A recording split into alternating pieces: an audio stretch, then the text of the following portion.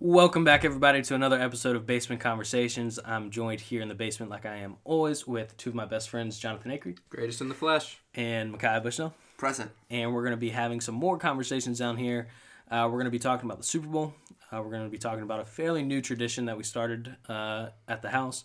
And we're going to talk about Micaiah's insane tipping habits when going to the barber.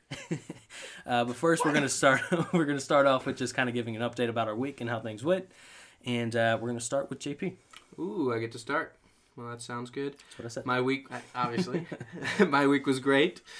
Per usual, stressed out on Monday when all my assignments are due. I was in the school from 9 a.m. to 9 p.m. Like a regular job, getting all my accounting homework done. So, Mom, when you're listening to this, yes, I got it done. Was it the best? Not the best. But oh well. Anyways, that was basically my week for the start of it. And then we played some basketball. I worked out all week. My eating habits have kind of gotten back to where they were. So, Same. Kind of got to get back to calorie counting. It's just too much work. You look good, though, dude. Thank you. Like, I've been, noticing, I mean, it's not like you were fat or anything like that ever. It's the same as the podcast. Yeah. Last podcast. But, there's, a noticeable difference of, weight loss and, looking bigger. That's right. Which is very cool. I'll send a transformation picture. Yeah, once we get our social media up, we'll post pictures and transformation pictures and all that. That's right. Well, and then this weekend, my girlfriend Sarah came down, and we hung out. And now we have a live audience for the first time. She's going to be laughing in the background. Or coughing in the background. Shout out to Sarah Kelly.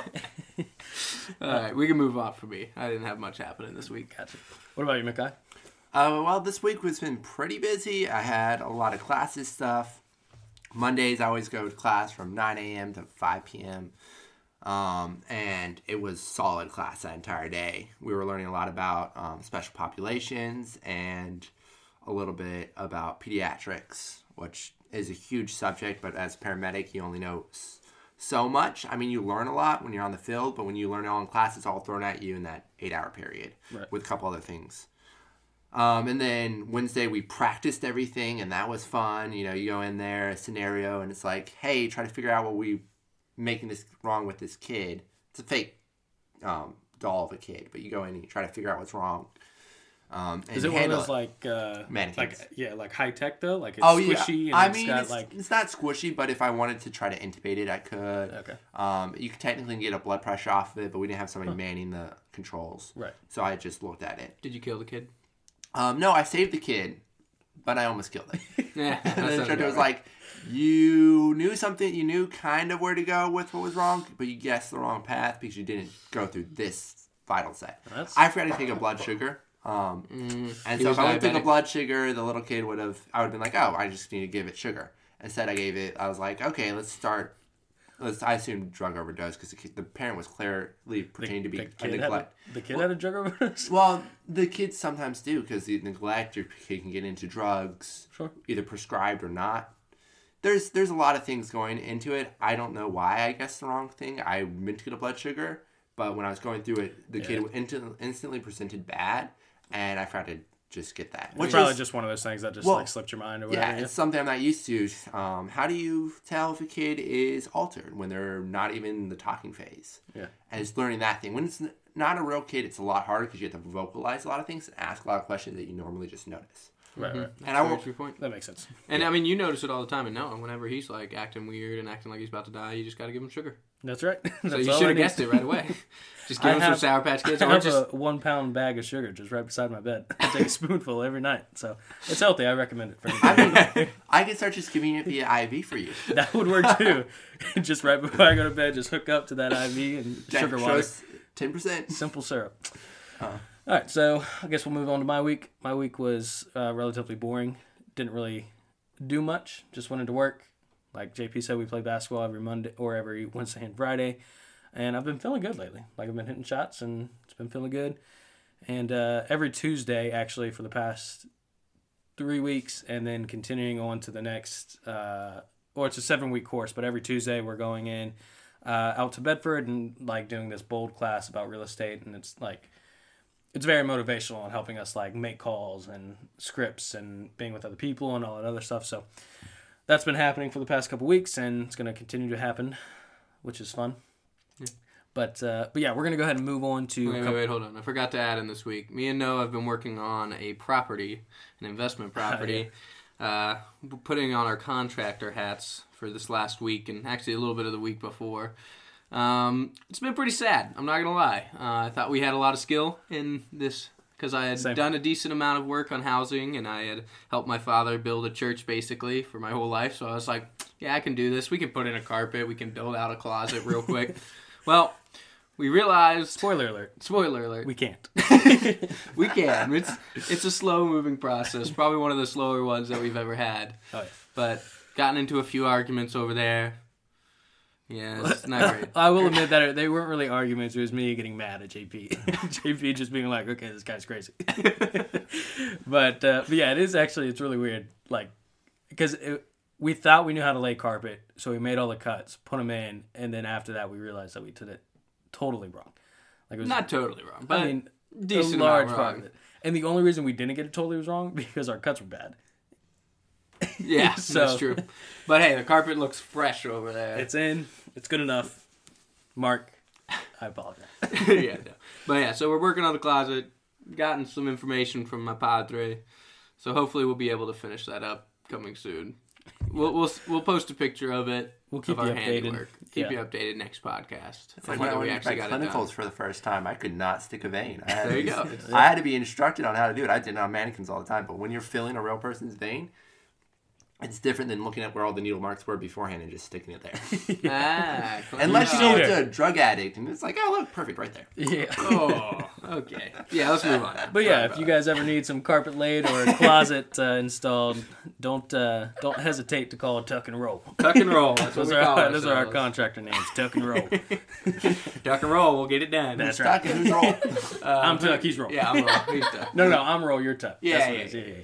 Anyways, moving on to Super Bowl predictions. We're going to talk a little bit about that. Me and JP have actually had an ongoing little bet throughout the playoffs where one of us picks a team and whose ever team wins $1.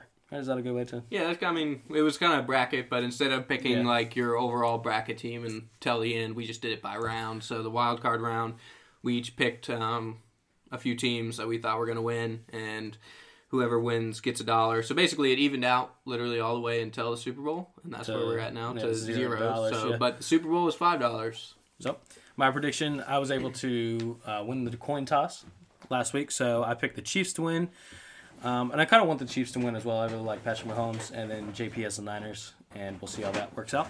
Jimmy G is gonna take it all the way. I mean, it's gonna be a good game. Makai, what are your Super Bowl predictions? Who do you think is going to win the Super Bowl this week? Well, the real MVP is Garoppolo. You know that. You just look at his face and you're like, he's really won at life. Jeez. Of course you would look at his face. We're talking about football here, man. We're not talking that about was a solid joke. Solid joke. If any ladies are listening to this. Question, can we pause real quick? What are you doing? I'm so hungry right now. No, you cannot eat during the podcast. Just put that away. The guy pulled out some kind of hazelnut. He went over there and pulled out a long can of... At first, I thought it was going to be one of those cans where, like, the snakes pop out. And I thought he was going to try to get us or something. He's like, you guys want some of this? And that's what I was running. So if you can imagine a can where the snake pops out, that's what was basically just happening. And if you could hear his footsteps, you probably heard his footsteps and is moving around. Oh, back on topic here. We're back on the Super Bowl. Right. What is your actual prediction? I actually think the 49ers have a good chance of winning. Kansas City... Plus you have a crush on Jimmy G. I mean... That was Laughing by Sarah Kelly. No one else heard the voice crack until you just mentioned it. Now everyone's rewinding to that moment and they're listening to it over and over again. Which gives us good stats. We're going to do it. I'm all for those stats. Our whole 13 listeners that we got. Bring it up, guys. If we get to 50 listeners, we will give out a prize. Well, it's going to be a signed photo of all of us. Yeah. Anyways, to wrap up the Super Bowl predictions, JP has the Niners, correct? I do. I have the Chiefs, and Micaiah is Patrick voting. Mahomes. You said the Niners. I say the Niners have the best chance, but if Mahomes does his magic and breaks apart that defense, he has a good, solid offense that can do it. And his defense on the Kansas City Chiefs is solid enough to keep the 49ers scoring maybe every other time. And that's my man, and that's who I'm going with. Yeah, it's up to the 49ers to basically stop Patrick Mahomes from getting on the outside and making the plays that he does when he does. So when he does get to the outside, when he does get to the outside, he does what he does. He does what he does all the time. Making plays, Travis Kelce. Yeah. But yeah, so it's up to the 49ers defense to really contain him. And if they keep him to the pocket and get pressure in on him, then I think they can hold him. As well as the 49ers offense is actually flying pretty high right now, and the Kansas City Chiefs defense isn't that great.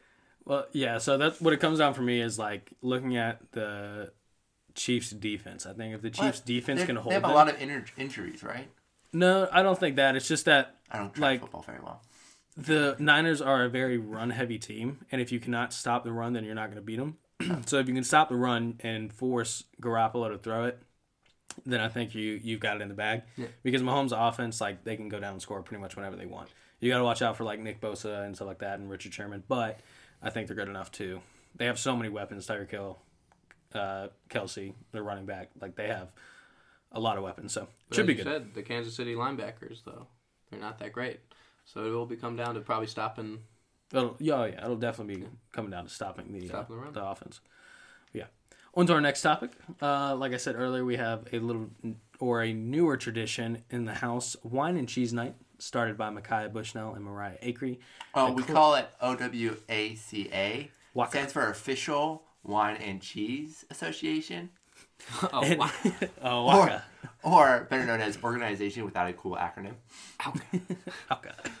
Anyways, it's like I said, fairly new tradition, the classiest club or association in Lynchburg. Shout out to Mariah Acree and Micaiah Bushnell, who's here with us.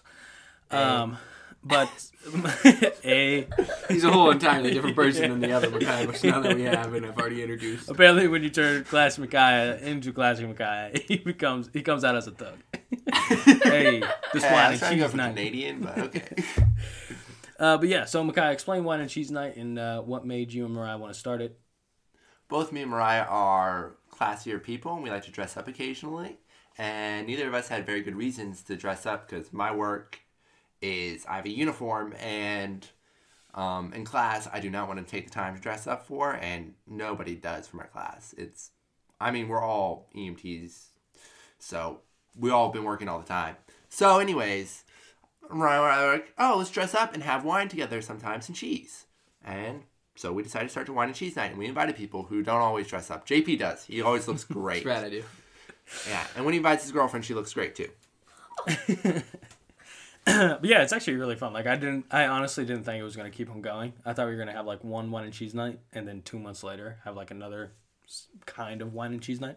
But it's actually really fun. People do dress up. We have candles. We get a lot of nice food, a lot of nice cheese, meats, fruits, and we get a lot of wine.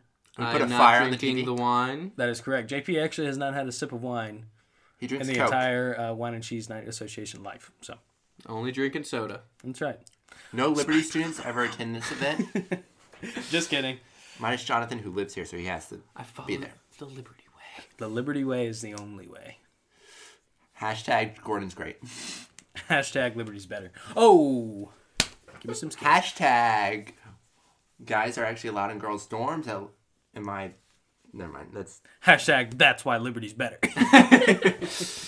Overly conservative. Hashtag Gordon sex. What did you say just then? Gordon sex? I don't get that.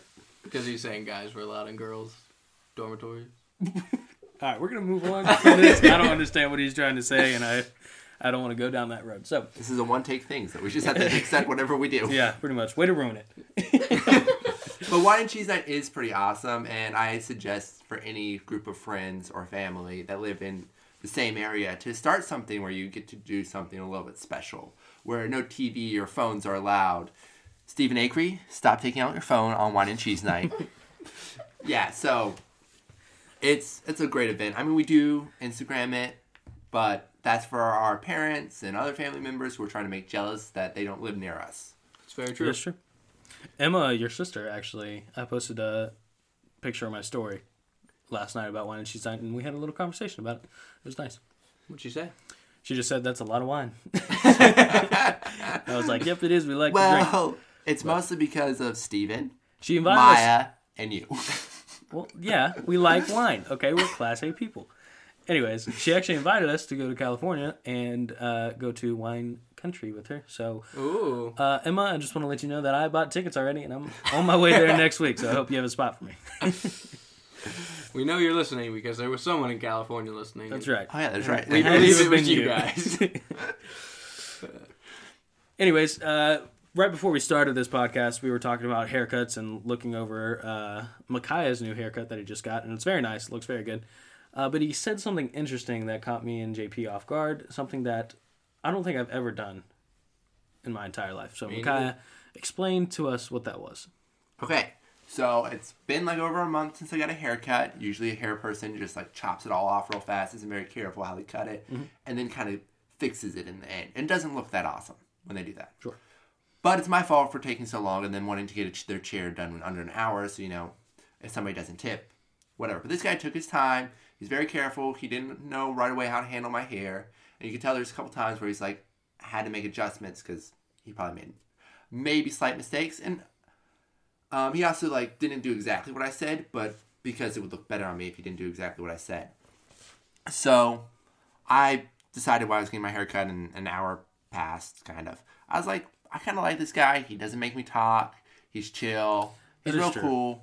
And he generally seems like a legit guy and whatever. And I think I want to use him more often. So I was like, I should tip him good right away.